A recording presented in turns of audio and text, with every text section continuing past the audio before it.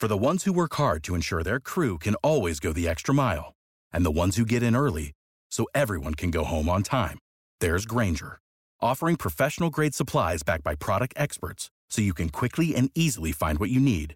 Plus, you can count on access to a committed team ready to go the extra mile for you.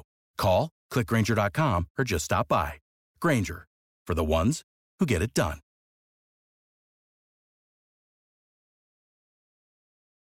Every team, every topic, everywhere. This is Believe.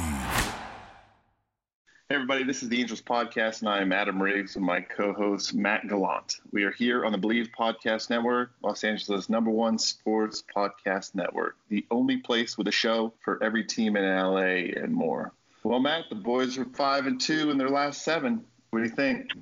Let me tell you, before that travel odyssey to Chicago yesterday, man, they were on fire. What's got me impressed, Adam, is the fact that they've been scoring more than 7 runs a game. And you could have the worst pitching in the league, and if you're scoring that many runs, man, you better be winning. They are really starting to put it together. But here's what's so frustrating. You look at the scoring and everything, and they're still like 11.5 behind the Astros. I mean, it's unbelievable. You put the Angels in any other division. So right now, they're sitting at 29-31. That would put them in the Central. They'd still be about 10 games back. Yeah, put them in the American League East. They'd be about 9.5 back. But my point is, you put them in the American League East, I don't think they have the record they do, because they got to play the Yankees, the Rays, and the Red Sox multiple times. I mean, that's a meat grinder. But they're so streaky. You don't know what you're going to get half the time with these guys. But it's like we were talking earlier when they weren't hitting. Hitting is a contagious thing. When you start getting guys on base and you start getting guys, holes start opening up, they can't do the shift, guys playing shallower. And, they've had some pretty good breaks. Pujols had a nice little double, a Sun double, where the center fielder lost it. And they're starting to get breaks now. They're starting to get, people are making errors. They're just starting to roll, grabbing confidence. The Cubs thing was a one-off. That's a brutal trip that they had to make. But other than that, they're playing well. So brutal. Listen how brutal it is, ready? So not only did they lose the day off, all right, at home, but they had to travel 4,500 miles from Seattle to Chicago to Anaheim in roughly 24 hours. Think about that. People are like, oh, they're professionals and they're on the plane. It doesn't matter. They're human beings.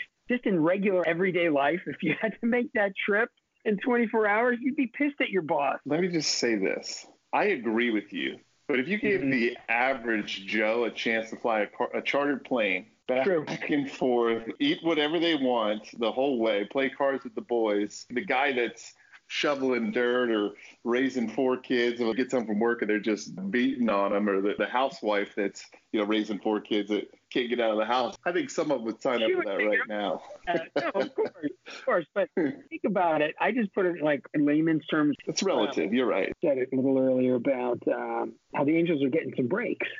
However, I watched the game yesterday in Chicago, and when LaCroix hit that line drive to right center, Gonzalez is out there, his first game on the Cubs, right? Mm-hmm. They just picked him up. He's not known for his glove. I'm thinking, okay, this is a gapper. It's at least 2 bases clearing double. And then Gonzalez makes that, I don't want to say over the shoulder, but running catch. It was like a dive, but 45 degrees away from the plate, which is crazy. Usually you see a diving catch, it's a 90-degree angle. But he actually dove 45 degrees backwards towards center field. He was playing right field. That was insane. That was an amazing catch.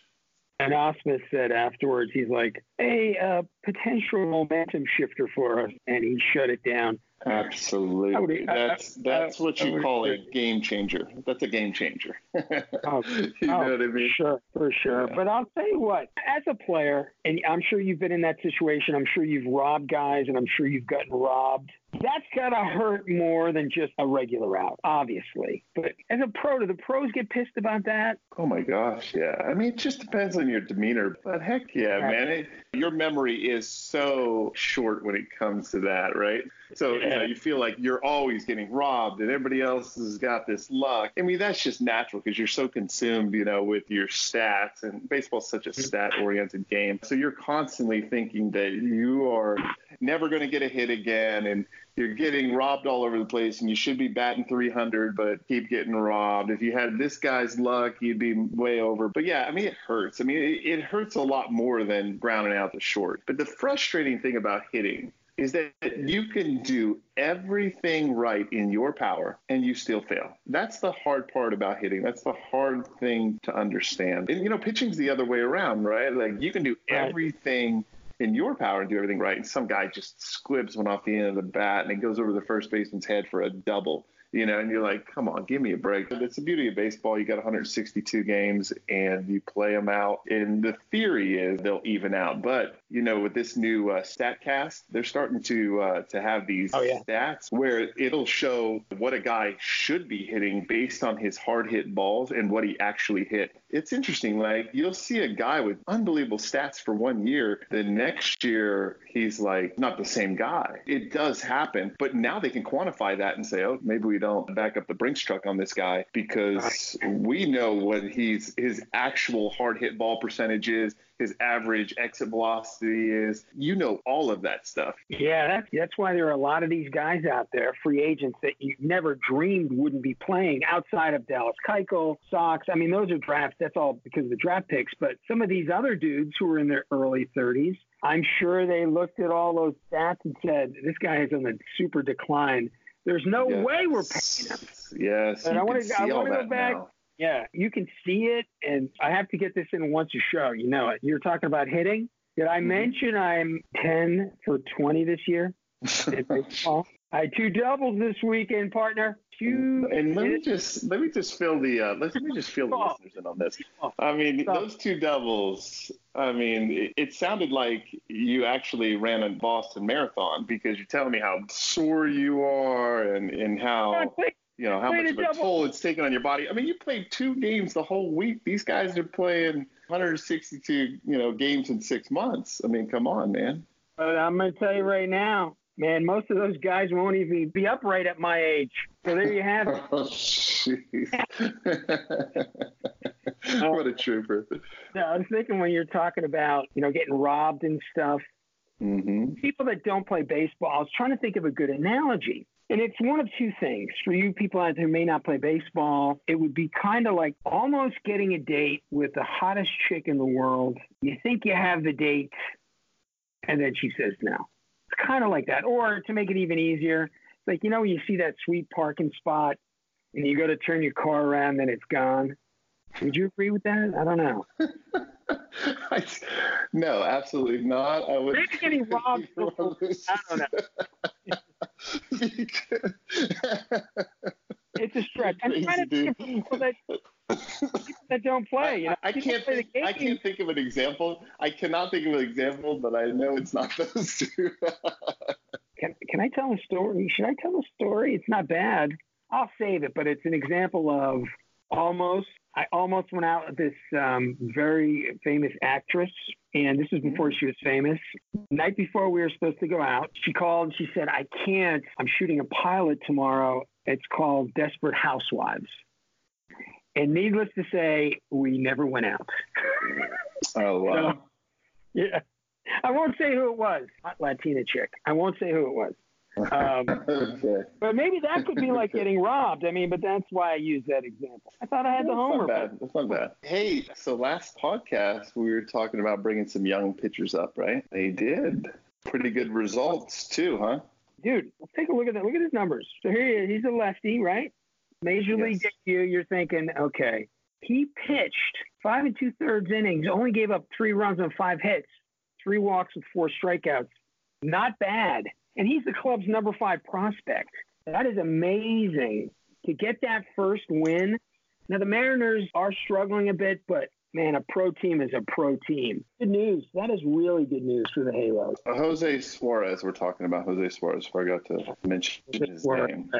Yeah, 21 years old. I think he's in the top 5 or the 5th youngest player that was in the major leagues or something like that. I believe that's what they said. I mean, not everything we say is going to be accurate here because I'm not sitting in front of it, but he's one of the youngest guys in the league. He comes up. He looked really good. His changeup is pretty filthy.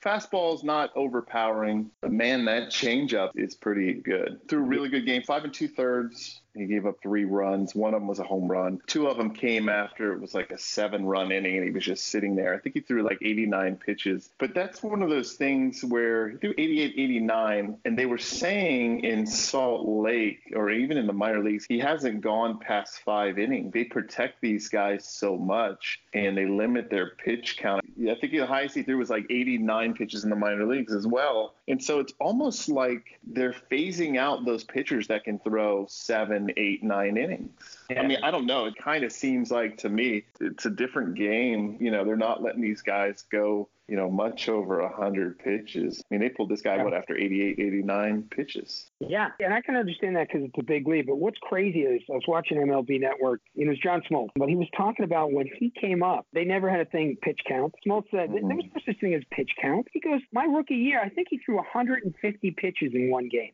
150 pitches. A manager would get fired if they let anybody throw that many pitches these days. Oh, absolutely. You know what I mean? Absolutely. It's insane. But that's good news for the Angels because here's a guy, you know, he's a lefty, like you said, he's got a changeup. He's only 21. The guy can throw strikes. Lefties last a long time in Major League Baseball if they're decent. No doubt. Haney had a good start. I don't think he got the win on his start. But, man, that dude, 10 strikeouts in 6 innings. He's a strikeout machine. I mean, it's crazy, and I like his numbers. I like his socks, too, the way he's wearing his socks, you know, hiked up. Yeah. Total old school. Yeah, so, I mean, they're looking good. I mean, Pena's pitching well. It's getting to the point now where you bring back the Dark Knight, Harvey back. He has another rough outing. They're going to be, you know, they're sending guys up and down just to try to get as many starters as they can and enough pitching as they can for this long stretch without any off days. But it's going to be interesting, especially where they're sitting right now, right? And to your point earlier, you almost got to take your eyes off at the Astros. They keep getting further and further away. And the thing is, the Angels, you know, they win tonight, they'll be game under 500, still in 4th place. Ken Rosenthal, the baseball writer, they were talking about the Angels this morning. I was watching on Baseball Network. Dude, you'd swear I work for Baseball Network because I keep talking about it. That's how much I love baseball. So I'm watching it, and they brought up the fact that the Angels, the way they are now, they're probably not going to make the playoffs, you know, not even a wild card, saying all this stuff.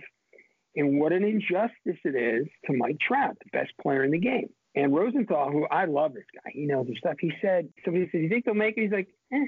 And they're like, what are you talking about? He's like, they don't have the pitching. They don't have the pitching. And the thing is this, he's like, Dallas Keuchel. I know they don't want to spend all the money. They've got serious about the arms, and we talked about pitching last week. I mean, they've got the makings of a really solid team. Right now, they're basically 500 without their starting left fielder. Their shortstop is injured. Shohei Ohtani, one of the starting pitchers, he's only hit 225, but so he's not pitching. Zach Cozart, fill-in guy, he went out with injuries. It has just been one thing after another. But this team, as we discussed before, they've got the structure there, the infrastructure of something that could be really good if the pitching makes the turn, you know? Yeah, I mean, I agree, but it looks like they've got the pieces in place. It's just, I think the 2 glaring weaknesses are, you know, obviously Cahill and Harvey. I mean, they have Cahill's is 2-6 with a 7.18. Harvey is 2-4 with a 7.50. You know, that's their issue, right? You've got, I think Skaggs is solid, 4.5 ERA, not bad. Then you've got Haney. Haney's going to be legit, and Canning is legit. Now, do you plug in the rookie left-hander? I keep forgetting his name, right? Do you plug him in and give him another start coming up? It's really not that bad, you know, if you go with the younger arm. I think they're going to ride out with them and see where they go, but at some point you got to say, what do we do with them? Yeah, you really do. And like we talked last week, I mean, there's a lot of money coming off the books in the next couple of years. You got to take advantage of the best player in baseball, dude. He is the best in the game. You got Pena, too. You got Pena as a starter, right? And so, I mean, he usually gets an opener, but he's at a 3.42. So Pena, Canning, Haney, right? That's 3 solid starters. So I think they got a chance. And they're only 2.5 out of the wild card. You know, Tampa Bay, that's plus 4.5 above everybody. Then you get the Rangers that are 1 game up of the Red Sox And then the Angels are only 2.5 behind them. So it's like you've got the top tier teams that are leading the division, and then after that, it's a dogfight, So that's true, but that's a very, very valid point. I mean, 2.5 out of the wild card, and it's super early. It really is going to come down to how are the Angels going to mix and match the young guys with the new guys? Can the Dark Knight turn it around? I mean, if the guy's pitching 500, those couple wins are going to make a difference in the wild card. Because, like you said, you look at everybody behind. The Red Sox are 30-29 for game out. Cleveland 30-30. The A's 29-30. Okay, so you're right. It's right there. And nobody's taking. I mean, the Rays are really good. They're leading the league in ERA. But I'll tell you, anybody else, the Angels, they're right there. And at some point, I know you have a bunch of money. And let's be honest, if Harvey was a rookie and wasn't getting $9 million, he'd be in Salt Lake right now. Got rid of him. He wouldn't go to the minors, right? So they traded him. We both know that injuries play such a role in professional sports, especially baseball. Maybe Ohtani comes around, starts hitting better. I mean, he's not hitting the way he usually hit. But let me tell you, coming back from any arm injury, it is so hard. When I tore my labrum in my right shoulder, and I'll tell you what, I had such a tough time coming back from that. And they're like, oh, yeah, you should be good in 9 months to a year. Well, no, you're never feeling good. I mean, it takes you a couple of years to come back from that. Now, they know a lot more now. They can rehab a lot better than when I was playing. But I'll tell you what, I mean, you go out there and your brain has a way of thinking that says, hey, when the ball's here, I'm swinging now and I'm hitting this pitch here. And I can look away and still react in and hit it. Well, all of a sudden, if you don't have the strength in that arm, that split second it takes to get your bat out ahead of the plate to hit that inside pitch, you just don't get it there. And it's a fraction of a second. A fraction of a second that is the difference between pounding that ball into the seats and just getting jammed and hitting a weak roller to the third baseman. It's a fraction of a second. But in baseball, that's an eternity. And so I guarantee you Ohtani has the thought process of, hey, this is what I usually do, but his body is not able to react the way his brain is thinking. That's what he's going to have to deal with. And you might be okay, and you might be healthy enough, and you might not injure yourself again. But the strength's not there, and the reaction time is not there. And no matter what you do, hopefully we get Upton back in there. He hits the way he can hit. All of a sudden, 2.5 games, that's not a lot of games. We made up 2.5 last 10 games of the season one year. So it's true. Without Simmons in there, I got to mention my guy, Cole Calhoun, going deep. The other night, got 12 bombs, 243. There you go. He's looking good. You know what I love? I love that David Fletcher is the leading hitter. I met that guy at spring training this year. First of all, he was so nice and so quiet and polite. And I'm like the same size as he is. So I'm like, rooting for the little guy. And he's raking, dude, 322, playing some strong shortstop. Yeah. There's such potential with the lineup, and it really comes down to, if those two spots in the rotation can just turn it around. Dude, even 500. Well, here's another thing, that Cesar Puello, that dude's been playing real well. I mean, he's been a pretty good surprise. It's just stepping in for 5 games, batting .429, a couple of home runs, 6 RBIs in 5 games. That's solid, man. That's been a little spark plug there. So that's cool. I mean, but, in baseball, you've got a finite amount of a position. You might have a good collective group of guys. If you have one game changer guy, he's worth like 2 good guys, right? Because he can do the production of 2 good guys in one spot. Then you've got that same production in one spot, and you can add on to that with another spot that's open because you only have 9 hitters that you can run out there. I don't know if that makes sense, but 2 guys, they might be hitting 280 and some doubles and hit a bunch of singles and maybe not drive in as many runs, score as many runs. If you can put those 2 guys, the production on, one guy, like a Trout. That's why Trout's so valuable, right? He does the production of 2 guys as of one guy. That leaves you another spot open to plug another guy in there that picks up even more production. So I think Upton being hurt and Ohtani kind of struggling a little bit. Now they just got to manage those downward slides, right? And I don't know whether it's because when they play a team that's really good. They just can't match up, and they win the games they should win, or it's just, hey, they're a streaky team. Right now, they're going through the gauntlet, and they don't have a lot of days off or any days off there for a long stretch. After the All-Star break, things will clarify pretty quickly. Well, tonight, like as you mentioned, Angels open an 8-game homestand tonight, hosting Oakland. They can beat Oakland. Seattle, they put their hurt on Seattle, and then they wrap it up with the Dodgers, the Freeway Series. Now, that's going to be a different thing. Dodgers are just out of this world at every position. You try to win one of those games. Hopefully you win one, you know. Yeah, you're right. You take one of those. Right. Yeah, we do sound like a broken record, but we speak the truth. Hey, so I was looking at the draft, and so the Angels picked their first 2 picks. They picked a shortstop, Will Wilson from North Carolina State, number 15 overall pick. Okay, so he's a shortstop. But in their second pick, they picked another shortstop, but this kid from high school, Kyron Parrott from Oakley, California. He's 17. He's like super athletic dude. My question is this. I know you got to draft multiple people in multiple positions. Why go with 2 shortstops in your first round? What's the thought on that? Any idea? Usually your best athlete in high school and in college is the shortstop. If you can play shortstop, you can play third, you can play second, you can play first. You can probably play center field, left field, and right field. That's the best spot. Now, that number 1 pick, I read a little projection on him. They say that he's a great hitter, great hands, really good, but he projects as a second baseman. Plus he's a college player. This guy's 17. I doubt they're going to progress up the system like Wilson's good to go in a couple years. Some of those guys come right out of college and play.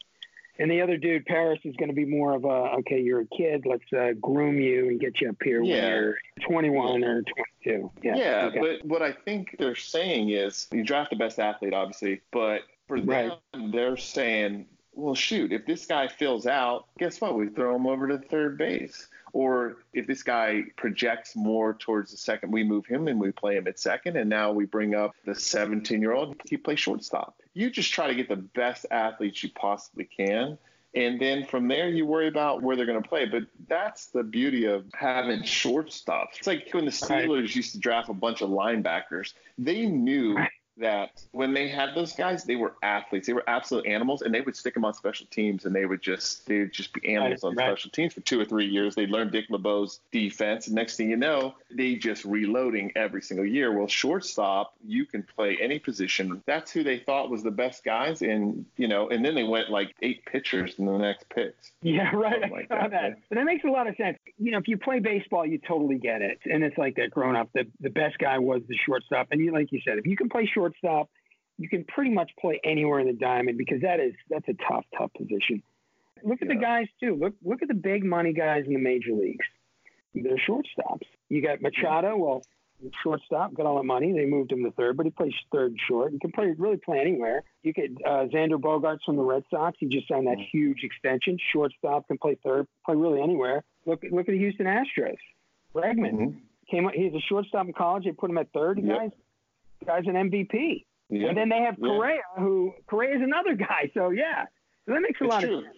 It's true because if you can get the production of a third baseman, yet he plays shortstop, you're ahead of the game, way ahead of the game. Because shortstop traditionally, that's got to be a position where there's got to be a stud to play short. And you got to have a cannon. You got to be lightning quick. Got to be intelligent. You're basically the leader of the infield. You're the priority on every pop-up. You're communicating with all the guys. I'll tell you though, if you go back to when you played, not saying that you're old or anything like that. I'm not, Adam, I promise. But you think about when you played and a little bit before that. Shortstop was always a good glove. If they couldn't hit, it wasn't that big of a deal. But nowadays, everybody in that lineup has got to basically hit. You don't see many teams carrying guys that have a weak stick just because they have a good glove. Not many. Right. But, look at everybody in the Angels lineup. Everybody in that lineup can hit, even LaCroix. And it's funny how really in the last 10, 15 years, It's, offense is king, man. And you're right. To your point, it was the Ozzie Smith, Omar Vizquel. That was the prototypical shortstop. Then you had your Cal Ripken was the first guy that was, I think he was 6. He was the first guy that was just, wait a minute, this guy's a different animal. And then you had A-Rod, and then you had A-Rod, yeah, the guy that really kind of opened things up, where guys were like, you can put a guy exactly short, and he can hit, and he can field. Yeah. Exactly. So I think every sport, hockey, tennis, football, everybody is getting bigger, faster, stronger, bigger, longer levers. I think that the training techniques are there in order to allow these guys to keep their balance, to time things up, to sequence their movements. It's sports science and the way these guys train now, and these kids just seem getting bigger and bigger every day. It's kind of crazy where the game's going, but it's fun to watch. I enjoy it. I think it's great. Oh, I do too. And I saved an article. I wanted to pull it up. MLB sets record for most home runs in a single month. I think it's awesome. Entering the final day of May, MLB needed 25 home runs to set the record in a month. They did. It was 1,127 home runs. Think about that. Crazy. And let's face it, man. When you see super small guys going upper tank and having like double-digit home runs already. We know they're throwing harder. The guys are stronger, but the ball has to be juiced. It's got to be. Oh, without a doubt. I mean, did you see Luis Rengifo hit that home run he hit? I read a quote from him. He's like, I've been waiting to get that monkey off my back. And he's like, I hit it. I thought it would go out. I mean, it hit the third deck. He said, I thought it would go out. And it hits the third deck. You're like, come on, dude. That's insane. But it's a different game. And Tim Salmon said it correctly. He's like, look, nowadays it's a shoebox. The zone is a shoebox. You have to throw it over the box. You can't hit like just off the plate. He's like, man, I used to hit home runs on balls that are off the plate. I mean, the advantage is all on the hitter side right now. The ball is juiced. They've got QuestTech, and they've got these tracking devices on every single field that shows where every pitch is. The guys are getting graded, so they will not give anything outside that box. I think they're throwing harder, but I don't think they're throwing that much harder. They're getting the ball directly out of the hand instead of halfway there or whatever it is, right? Well, back when we were playing. It's like these guys are just absolutely crushing. And another thing is mentality is different as a hitter. Back then, you were like, please don't strike out. Please don't strike out. You can't strike out. You were so afraid of striking out that you would choke up. You'd have your 2-strike approach. You try to put the ball in play. You never wanted to strike out. Nowadays, you see a guy like Joey Gallo striking out, I don't know how many times, and they've still given him massive amount of money. Now, he turned it around, but he was batting 200, right? Yeah, 200. A couple of years ago, 200, where he had more homers than singles. So now it's like, okay, well, I don't have to worry about striking out. I can take 3 massive rips at this thing, and if I hit it out, I'm good, and if I strike out, who cares? It doesn't matter. And so the game is completely changed. Yeah, it really has. And they were talking about it the other night. I was watching a game, and one of the analysts was going off. He was a former pitcher. This ball is juiced. And the other guy was like, dude, strikeouts don't matter so much. Guys aren't embarrassed about it. And, the launch angle, everybody, got the uppercut. Remember Teddy Ballgame back in the day? He'd say, hey, swing up, right? Mm-hmm. Teddy Ballgame had a slight uppercut. Yeah, and, he would say, look, I'm going to match the trajectory of the ball, right? That was his theory. Right. And then Charlie Lau in the 80s came along. Remember Charlie Lau? The weight shift. Weight shifting. I ruined my career when I was in high school.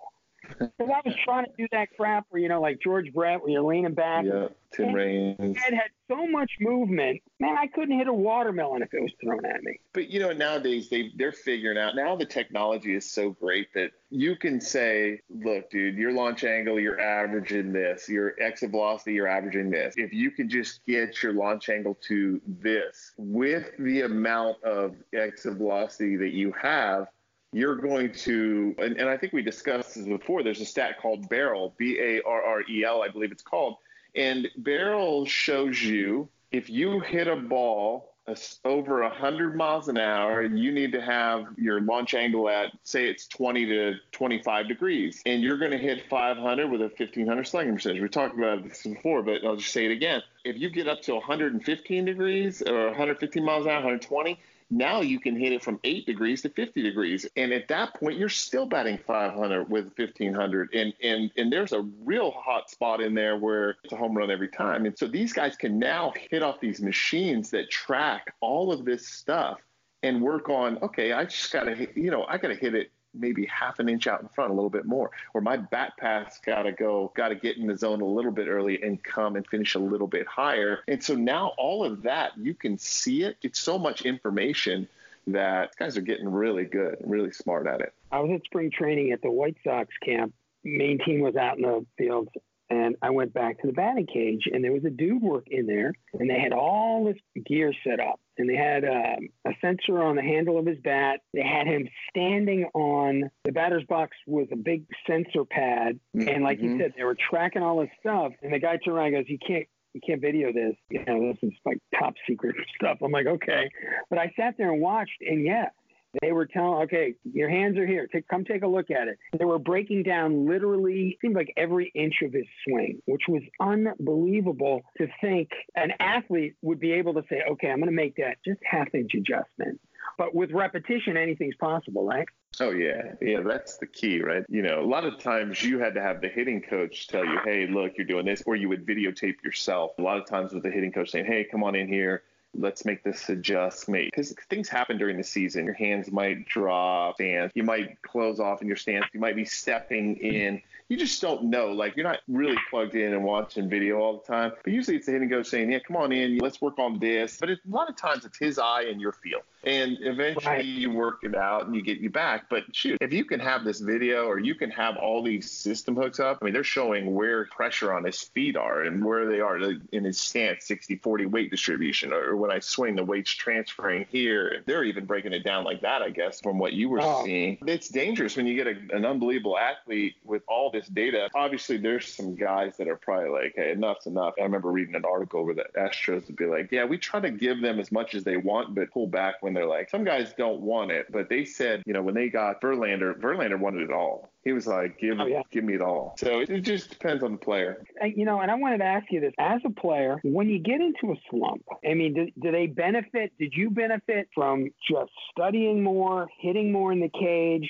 Or were you one of those guys that was like, you know what, I'm just going to step back a little bit, clear my mind, and just go back to what I used to know, or what got me here? What was your modus operandi? Well, that's what a good hitting coach is there for, because a good hitting coach, there's times where you're struggling. It feels like you're never going to get a hit again and the sky is falling. And hitting coach is like half hitting coach, half psychiatrist. They're always there to be like, hey, man, you're fine. Don't worry. It's long season. You're going to be all right. Maybe here early. We'll work on it. And you get to the point where you work on it. But if you start going paralysis by analysis, then you got to do the old, hey, look, they'll tell you, you go ahead and go have a all-nighter and show up and, don't worry about BP. Just show up and play. You know what I mean? Yeah. Let's do it. Get out of your head. I mean, sometimes your buddies will even be like, we're going out tonight. When you're on suicide watch and they're starting to hide sharp objects and, taking out the shoestrings on your shoes, something's wrong. And usually your buddies come up to you and they're like, all right, let's go.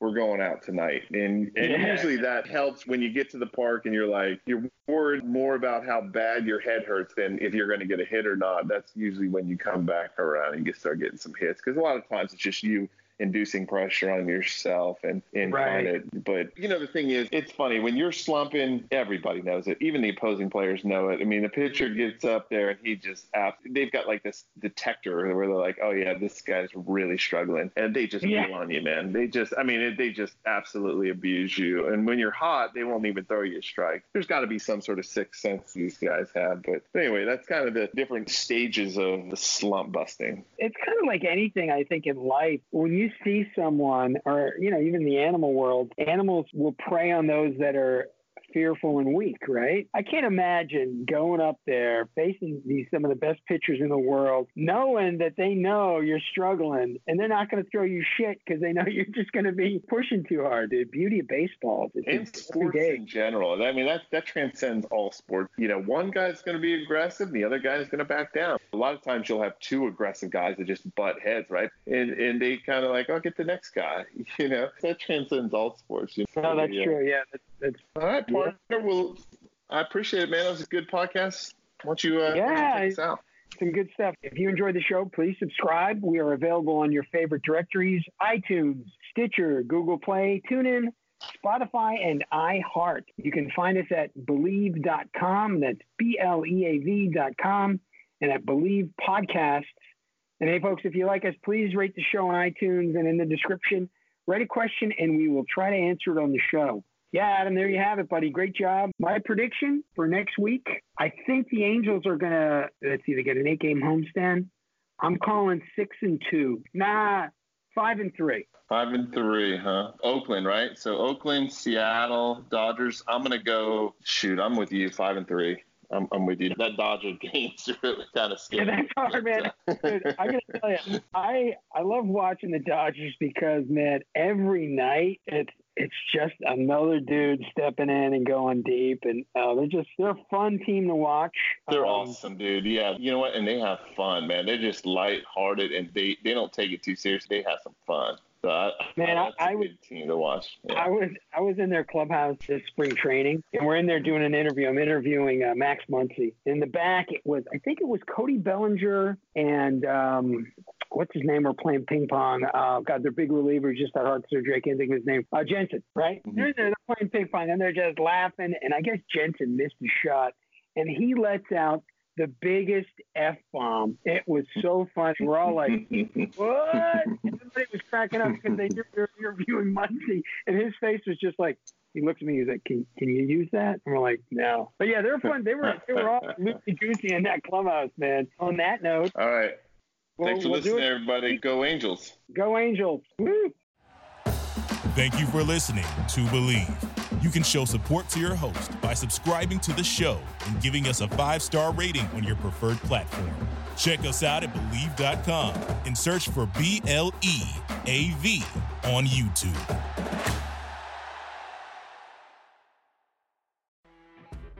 You know when you're listening to a true crime story that has an unbelievable plot twist that makes you stop in your tracks? That's what our podcast, People Are the Worst, brings you with each episode. I'm Rachel. And I'm Rebecca. We're identical twins who love true crime cases that make you say, didn't see that coming, and we hate the people responsible for them.